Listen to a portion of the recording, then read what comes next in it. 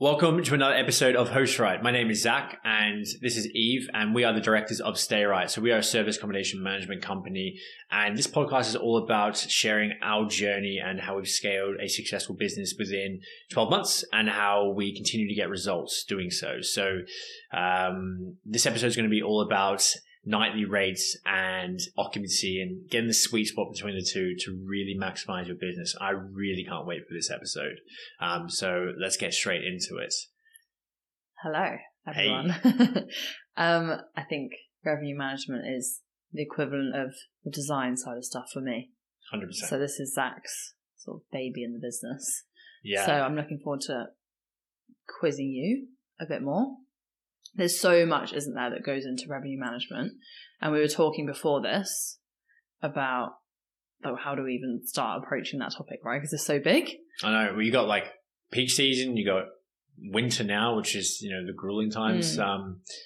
There's endless things, but it's exciting. For sure. So I said to Zach, I was like, pick one thing.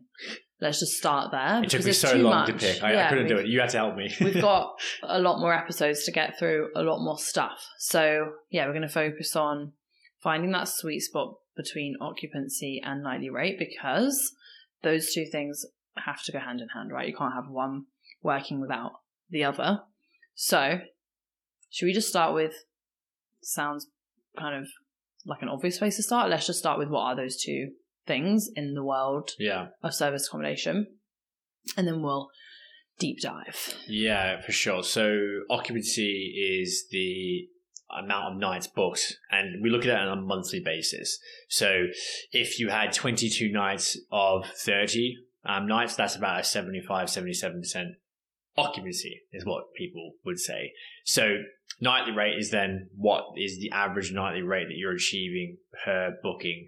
And they're two of the most important, they're the really two main metrics you need to track, because that's going to lead to if you make profit or if you don't make profit. Yeah.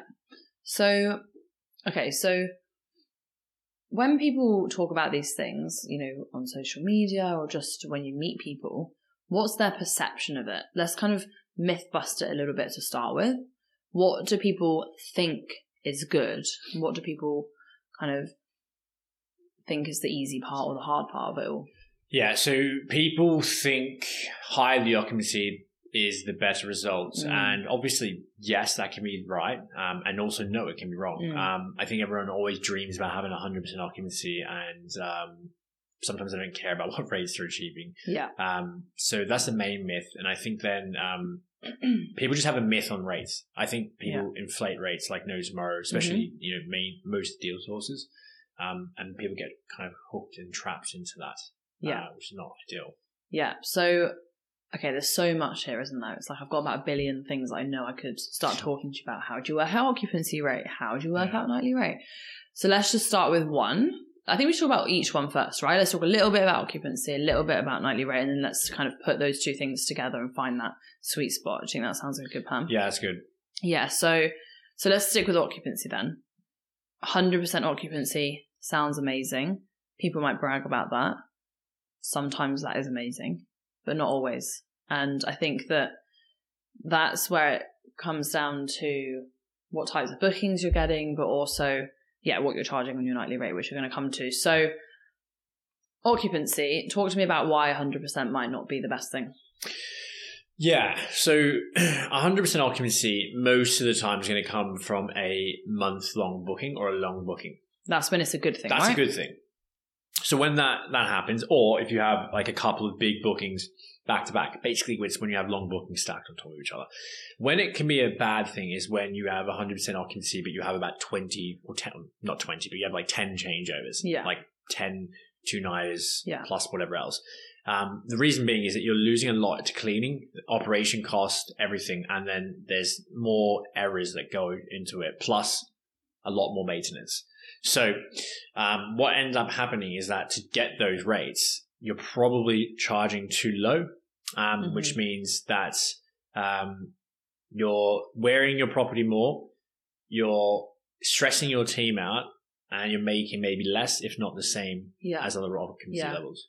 So it's funny, isn't it? Because someone could say, oh, I hit 100% occupancy, but they can make less money than someone that's hit 80% occupancy. And something... Or less even. Yeah, or less even. Like something that we learned early on was if you're charging, like you said, if you're charging too little, your occupancy is going to be too high. And then it goes the other way as well, right? Like if you charge too much, your occupancy is going to be too low. Yeah. So what is that sweet spot? So the sweet spot is around 75 to 80%, I find. And we always achieve over 75%.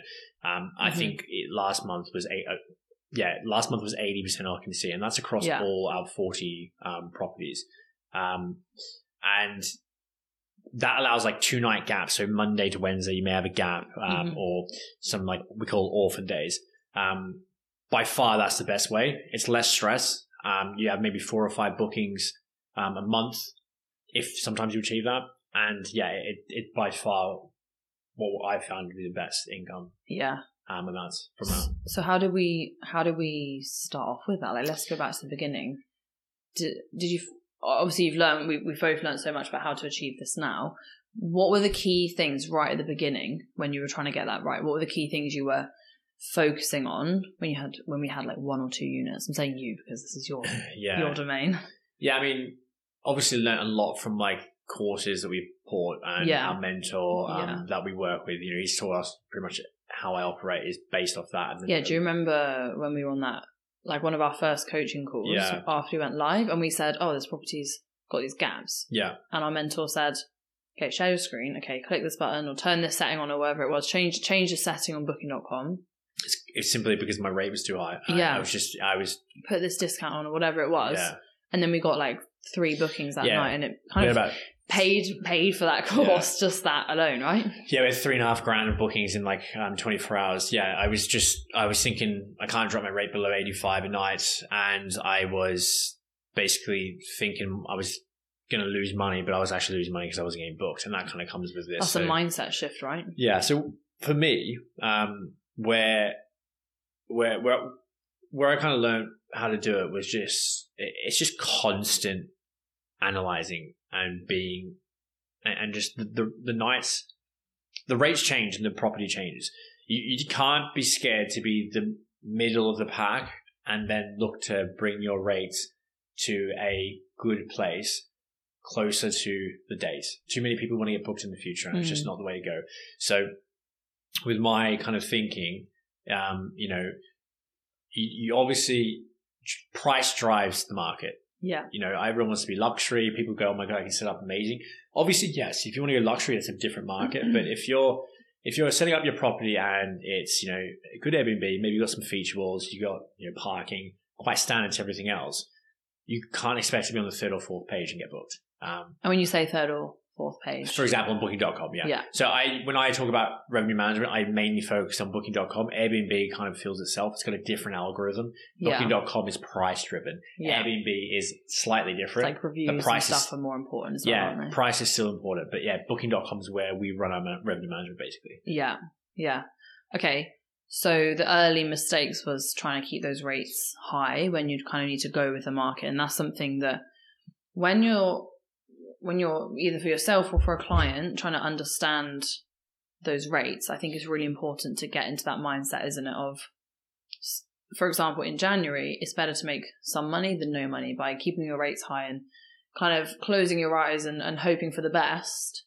You're going to end up a lot worse than if you just take the hit, realize that the only way you're going to get booked is if you kind of stay in line with everyone else, right? Yeah, and a great example will be right now. So like Flick from September, October, 80% occupancy rates were, you know, really pretty good as well, and good results were happening. So just all of a sudden, November, what was working a week ago, completely different. It was just like me and the team just on top of revenue management for the couple of weeks in the future, just seeing where we were, because the rates just dropped by 15 and 20 a night. Just like in a week's time, because the demand just dropped off. So what works in summer doesn't work in winter, and it's kind of, you have to have that plan and tack, and we already have that. Like we've got settings where we can just switch and go bang, and then like winter mode is on. Yeah, pretty much winter mode is on, and it's but wrap up warm and get ready. Yeah, literally just get ready to take a slight like left right jab, and then summer comes and you're just like all dancing. Yeah. And I think a lot of people that listen to this starting, maybe start in summer, you need to be on it with revenue management. This should be a daily task. And if you're not doing it daily, you need to be. Yeah, if you're not, you're going to lose money. People underestimate it, don't they? Yeah. Yeah. I think we always say, don't we? It's one of the last things we'll ever want to delegate. Yeah, I still do this, not full time because I got someone else that does this, but I do this. Yeah, they kind of push report, show you where things are at, do the obvious changes, and then you sort of tweak it. Yeah, I look at it daily. I'll get up our PMS and I will look at revenue management, and if I see what the team's done, I'll review it and I'll do it. I love it. It's just, I enjoy it. It's sales, right? I come from a sales background. When I see a booking come through and it's like, whatever it may be, if it's like a problem, a couple of days I haven't been able to get booked and I get it done, it's celebration. Yeah. And I make that, like in our team, the culture is when the team gets a booking, I'm like, amazing. That's fantastic. Yeah. Because it's an achievement. Yeah, it's an achievement. Especially in the harder months. Like sometimes, guys, I'm like upstairs. It might be like midnight. I'm just like washing my face, getting ready for bed. And then I just hear like this cheer. Yeah, happy days. From a random part of the house. I'm like, oh yeah, got a good booking. And then I check my phone. I'm like, oh yeah, there's a good booking. So it is really satisfying, isn't it? Because you know you're hitting the numbers you need to make the money. Okay, cool. So we've kind of gone on to nightly rate now. Anyway, let's talk a little bit because people might be going, okay, yeah, you've got to charge the right nightly rate in the market. How do you know what that is? Yeah. So, I mean, there's a lot of, I don't use them personally, but there's stuff like AirDNA. We did right at the beginning, didn't we? Yeah. To just understand it a bit more. It's a new area. So I'll use it if we're going into a new area. So when we went into Bristol, I used AirDNA. There's something that I've been using now, which is Property Market Intel, which is way cheaper and it's probably just as good. It kind of spans across not just Airbnb though, right? Well, it does. Unfortunately, it is only Airbnb actually. So it's Airbnb and VRBO. It doesn't do Booking.com. This is why I don't use it because Booking.com is a price driving platform. Yeah. Airbnb's, it's different. There's just different things going on there. So I will look at Booking.com and I will basically see what people are achieving for week bookings, month bookings, weekend bookings, peak, off peak. And I'm mainly looking at the first page. And from there, first page of Booking.com. I'm pausing you again. Yeah, sorry. So that would be lowest rates showing first. Yeah, like the way that everyone's going to filter stuff when they're looking. Yeah. So for example, like I don't want to be the cheapest. I don't want to be the most expensive. I want to be somewhere in the middle. Yeah. And when you think about that, just to interrupt super quick, like when you think about that from like a marketing perspective and you think about people's mindset when they're searching for something, right? Unless you are really luxury, basically by sitting in the middle, you're not cheap. So people don't have that concern that you're the cheap one, which isn't going to be good quality, but you're also not overpriced. So it's quite a trustworthy kind of place to be in the market with that, isn't it? Yeah. It's also like you're going to get the most problem guests for the cheapest. And that. And then you're going to get better behaving guests when they pay more, but then you have to have a fine line because again, especially in winter, price is driving everyone's holidays. If you can be competitive, then you're going to get booked. But yeah, so I mean, when you get used to an area like Cardiff, Swansea, Bristol, Valleys, like right now, my eyes closed, I can tell you what nightly rate is going to be for pretty much any property that we have. That's easy. Going to new areas, yeah, you can use those other softwares plus then the Manuway as well. Mm-hmm. So someone starting out should get something like that just to start getting an idea, and also just be literally looking on the platforms. Yeah, look at the platforms. Mainly look at Booking.com. Airbnb is very good for occupancy. So occupancy is for Airbnb because you can see how booked they are, and then you got Booking.com which shows you the rates. Yeah. The other thing we used to talk about was if you're again going into a new area, you can look at like hotel rates in there as well because you are, especially with smaller properties like one beds, you are competing with them. So if you've got a studio or one bed, it's worth looking at hotel price in the area because you need to be competitive with those. Not only that, that's just good to look for demand as well. So if there is like in a less busy area, then it's good to have a hotel because then you know people are booking there, especially because tradies. Sorry, I'm Australian, so contractors. Tradies is an Australian term. They all stay at hotels, so there could be a demand there as well. But yeah, it just you don't want to rush this. You want to really dive into this for like a solid couple of hours and then revisit it again because your brain will be a bit fried. I also remember in the earlier days, you'd make a change. So let's say you'd like drop a price because you needed to. And then basically, guys, Zach would go around going, we get booked. And then he'd go, oh, should I have dropped it? Should I have dropped it? Oh, should I have charged more for that? And you start questioning it. And I'd be like, well, it wasn't getting booked. And then you dropped it and then it got booked. So it's the right thing to do, but you're always going to question it. You are. And the more times you do it, the more you know you've experimented with different pricing, right? So then you know what is reasonable and what would be too much. Yeah, it's the benefit of having multiple properties. You can test what works and what doesn't work, and then you kind of make notes.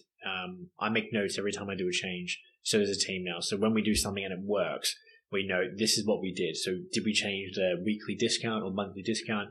Did we do something else? I kind of make notes so that I can track what's working, what's not working, because I'm not always, going to do it for every property. Mm. So the team needs to be able to get trained. It becomes an SOP that way. Yeah, for sure. Okay, cool. So what I want to talk about, I think it's really important to talk about this because I get asked this a lot, especially when I'm talking to someone that's like thinking of getting into it or thinking of putting their property on, up as an SA. People often say like, what's the occupancy of this area? Or what's the nightly rate of this area? And it's just important to address it doesn't really work like that. I think we've obviously started to show that there's a lot more to it. But I think a really good example is like our 2-bed that overlooks the water in Cardiff, right? Like I think we talked about this last week, so I'm not going to go into it. I'm not going to tell the whole story again. We talked about it from a kind of decor perspective last time, but also it just shows that you can't have one occupancy in one area, right? Like Cardiff doesn't have an occupancy rate that everyone hits, and that's really important. It's not just on that area, right? So saying that with that property, it's funny because that one has a very high occupancy, but the rates are high.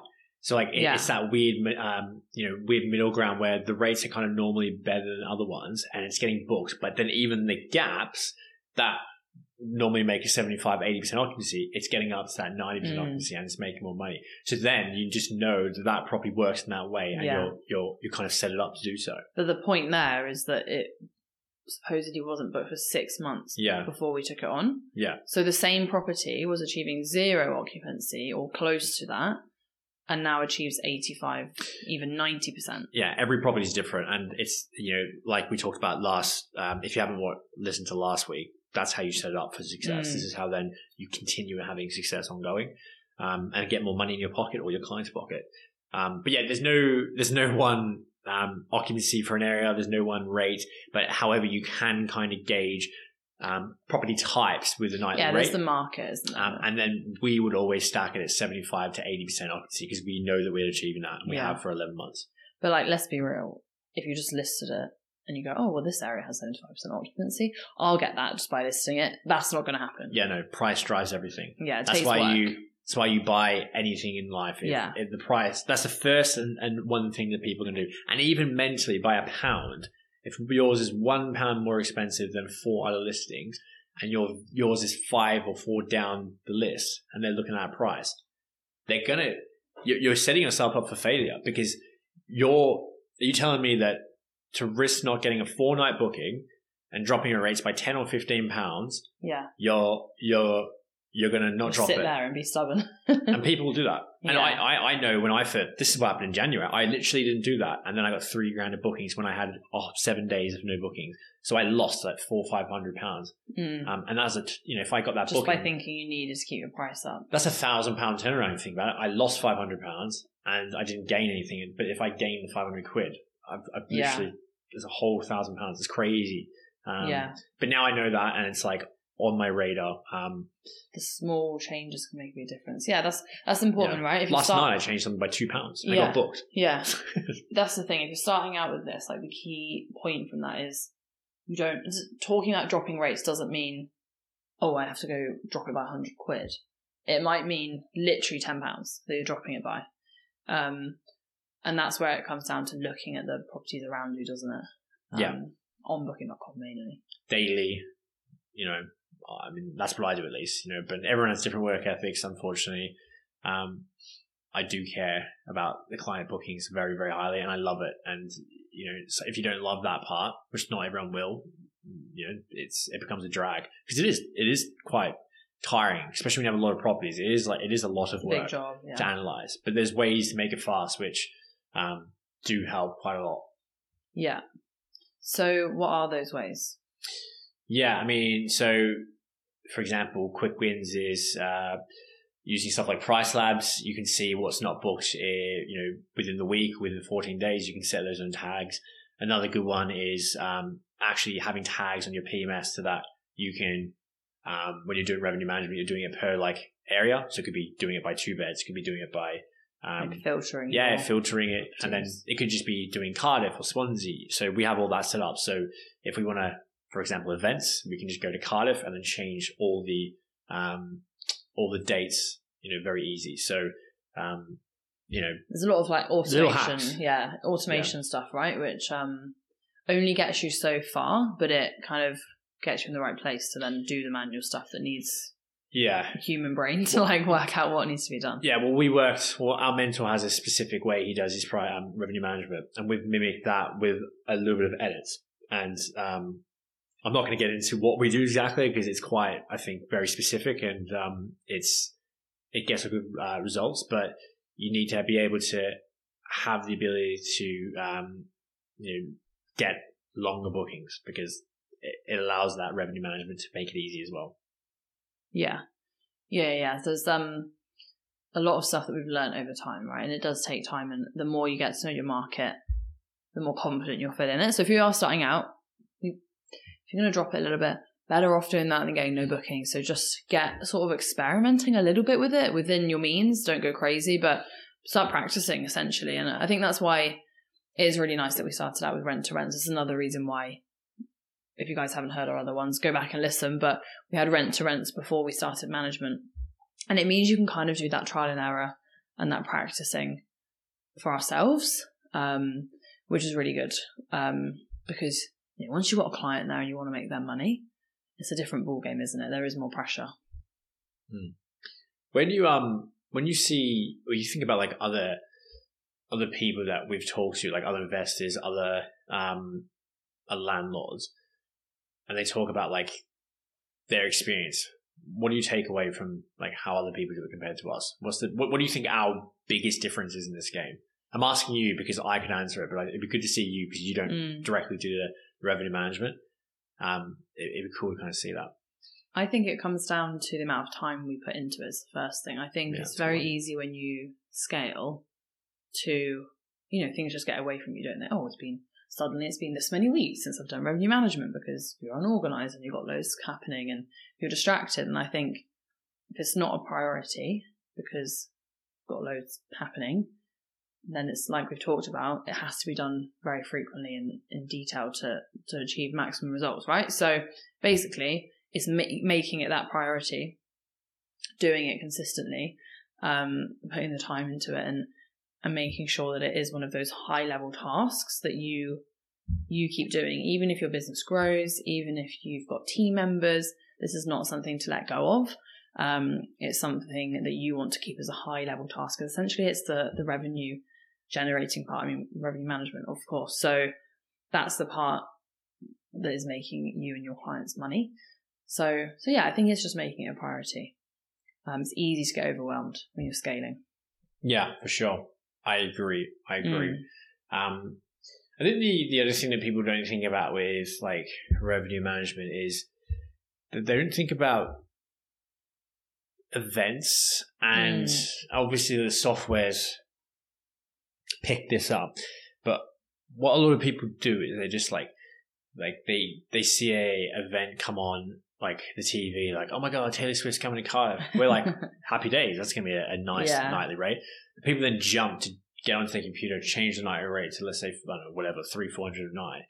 And they want to be the first people, to get booked. It's the way I kind of see revenue management. It's like a stock. If you're an investment, like if you invest, you'll get this and understand this.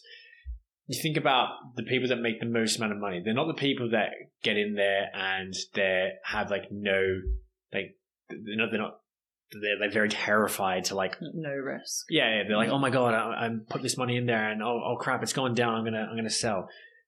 they then want to get booked up months in advance. Where it's kind of like panicking, isn't it? Yeah, they panic. Yeah. Like you just want to get you just want to get your results straight away and terrified. And as soon as everyone's it's anyway. I can keep going on about this. It's crazy. But then if you have a little bit more just like relaxed mentality and confidence, more confidence, experience, then you're happy not to be booked months in advance, or happy not to be booked for that event. And you could be not booked for that event a couple of weeks beforehand and achieving a really high nightly rate. And you, like you said, you can always reduce your rates. That event is sold out and that people have booked a year ago. There's probably, I know I bought tickets for an event the night before. Not only that, we might book the tickets for the event the year before, but it does not mean we're booking the accommodation. Oh, no, think about how unorganized some people are, and I'm not judging. I mean, we would be the same. We've been in Italy booking accommodation for Italy. There are people like that. Yeah, shout out to Matt. He'll remember that story. Yeah. Like we are the ones that would book last minute, so we get it. Like, there's always going to be someone that needs something, even if it is like the night before. But Cardiff's good for that, isn't it? Cardiff is very good for events, and then that means the surrounding areas are good for events. But we're lucky here. We've got the big stadium. Everyone comes to Cardiff. Taylor Swift, Beyonce, Harry Styles, Coldplay, obviously then the rugby. What about for cities where they don't have the stadium? What sort of events should people look out for? Well, I mean, I can use our mentor as an example because he's told me this great story. So there's a night in Nottingham, which is ice hockey. It must be a big derby over there. It's not a massive stadium. It probably holds maybe 15,000, maybe 20,000, maybe less. I don't know. And for 6 years, it's always been held since they've operated. And first year, they got it booked for like, I don't know, 200-300 a night. And then what they did was they let it not be booked for 48 hours beforehand, and they got £600-700. So it's just really on-demand events where you want to look for the ones where people are coming out of the town for, or they're flocking into one specific area. So if it's like I don't know, if football games. Yeah, football games. What I've found with football is because maybe this is Cardiff specific because it's quite a small city, but obviously the fans are local. So they're going to go home because it's all area related. Yeah. However, international ones, like big games, they're different. Big events, bigger leagues, and like I don't know much about football. It's where people come. So for I don't know what I'm talking about. Yeah, so like I don't know what leagues there are. Yeah. So if England are playing in Manchester or Liverpool, then not just like Liverpool. Not just the North are going to be there. The people one from team I know. Yeah. People from Cornwall or Bristol, they'll go up there as well. Yeah. So that's what you want to look out for, but. This is why you get things like Price Labs. This is what we use, which flags that price demand, and then we can then look at. I don't trust Price Labs. I always up it, but then you can kind of search what's on that date if it's in that color, and you go, cool, I missed this. What we do is we have a event calendar, which then we know what dates are, so we're not missing events. Yeah. Especially the Six Nations in Cardiff, it is crazy. We just had a booking for 1,160 a night for a 3-bedroom. I'll let you sit on that because for one night. And we got 3 more rugby games in 30 days from that night, which is crazy. Yeah, so I can't wait for Taylor Swift. Yeah, I've never had Swiftie Power. What do they call it? Just Swifties. Is it just Swifties? Yeah, I'm a Swiftie. I'm a Swiftie this year, guys. June or July. I might go. Do I have to get a ticket already? Maybe I do. Yeah, but you can upsell Airbnbs if people don't have properties. We have this stand left. Outside. $2,000. Stand outside, handing out leaflets. It's funny though, isn't it? Because there's all the obvious events, but then there are some that surprise you, like the ice hockey in Nottingham. So just don't assume. Do your research. Have a look at what other people are charging. If there's people that have been in the game for a long time, hotels as well, they'll know what's going on with events. So if you're not sure if an event is going to be a big deal or not, because sometimes we think something is and then it isn't, and vice versa. So yeah, just do your research as well because you don't want to miss out. You don't want to assume no one cares about the ice hockey and then suddenly you're booked for like a quarter of the price of everyone else. So just see what everyone else is starting to do for those things. Yeah, for sure. Don't rely on it though. I think I see this is the one thing because we're talking on price. I've got this other person messaged me the other day. Is this a pet peeve? Yeah, sources. Not all of them. Not all sources, but like a lot of them. I would say 95%. No offense. No offense, but yeah, it's just shocking. Someone sent me a message the other day saying that he wanted to take this property on. Would I manage it? He sent me the deal pack, and it was $250 a night for a 3-bedroom in Cardiff. And I was just like, I just said it back to him. I said, mate, this is just a joke. I said, this is just so far off. You'd be lucky to get, depending on what it is, 150, 160 consistently. And they're stacking at 75%. It's like you're selling them a dream of $2,500 profit. If it sounds too good to be true, it most likely is. So do not trust that. And what I would say for a tip, if you're not like in South Wales and we can run it, obviously we can run other properties. And if you are someone that has a deal that you want to, by all means, you can always message us. We are always running things. We will tell you no if we think it's not going to work. But if you're in, let's say, London and you don't want to manage it, or little tip, which is a bit cheeky because I'm a management company, you can always go to someone and say, this is the property I'm thinking of taking. Can you look at it? And they will tell you what they think their rate's going to be. They may boast it up a little bit.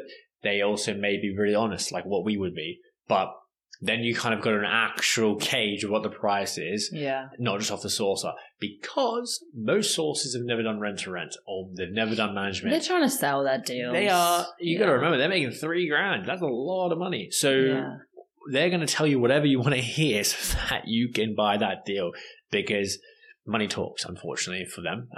And not all, again.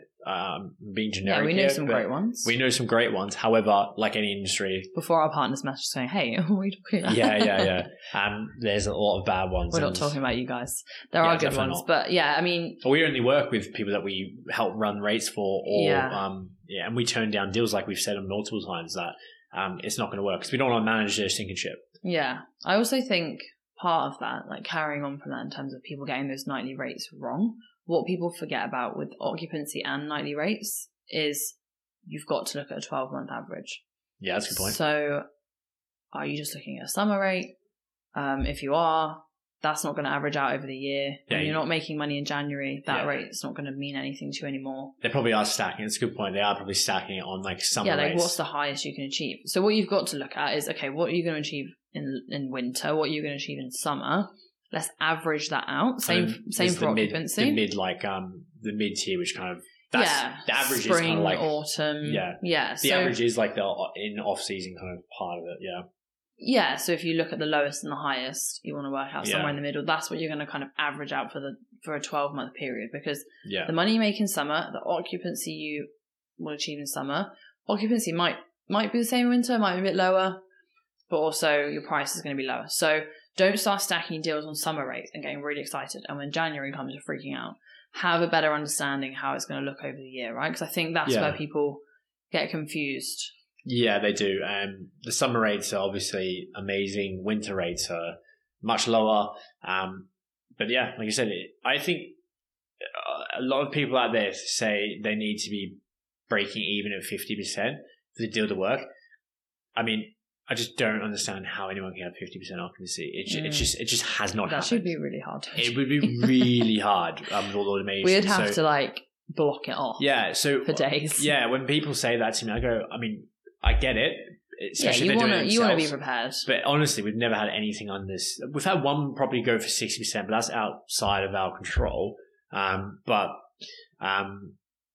it stacks at 60%, I would say that is great deal. And then it's 75% if you're making good £300-400 profit. This is if it's managed, then happy days. If it's not managed and it's just a rent around that you're doing, then that should be more like 9 to 1,000, which is what our properties do. So just like you said, just take it with take a pinch of salt. Sources, do your own research, listen to this, run your own rates, and look at maybe a management company as well to help with that, and then speak to other operators in the area.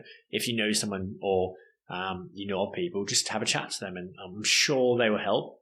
And if they don't, just come speak to me. I'll tell you if it's kill or be cured. Yeah, there's room for everyone to help everyone, isn't there? Yeah, there is. So I guess it's just like, be careful. Do your own research, even if you are trusting a management company or someone else. When it comes to these things, this is what makes or breaks a deal. due diligence. They talk about it in all different types of property deals. It's just as true for this as anything else. And this topic is not the most like crazy. I mean, Zach finds this topic exciting. If you're into SAR, I mean, yeah, it's really important. It's really interesting, but it's not the fluffy parts, right? It's not the bit that made me really excited when we started doing it. Oh, we're like, yay, like scary numbers. Some people are going to feel that way about this side of it, but it is so important, and it's the science behind getting good results, isn't it? Yeah, it is. It's just you got to do it. You got to be on top of it. I keep saying it to people. They're just too airy fairy. But especially if you're a management company, I actually posted about this today. Like you have to treat it like it's your own rent. You wouldn't let your own rent not make money. So yes, you're going to make money if you're managing it, but what's the point of managing it if you're going to get a bad reputation? Yeah, which is why we say no to things that don't stack. Yeah, exactly. Because yes, they've got no way out because they've signed an agreement, but we don't want to be a part of that. Happy to rescue someone and try, but if they're already in there, but I don't want to start it from the start. No, agreed. It has to be a win-win, right? If we feel confident we can achieve with it, then that's great. But if we feel like, the numbers don't stack or the occupancy isn't going to work, then not worth it, right? 100%. Amazing. Well, this was good. Hopefully it's not fried people's brains. I hope it has. It's a wake-up call for people. And I think there'll be a lot of people out here that have maybe 1, 2, or 3, or maybe some of our clients, or maybe people that are looking to get into the space.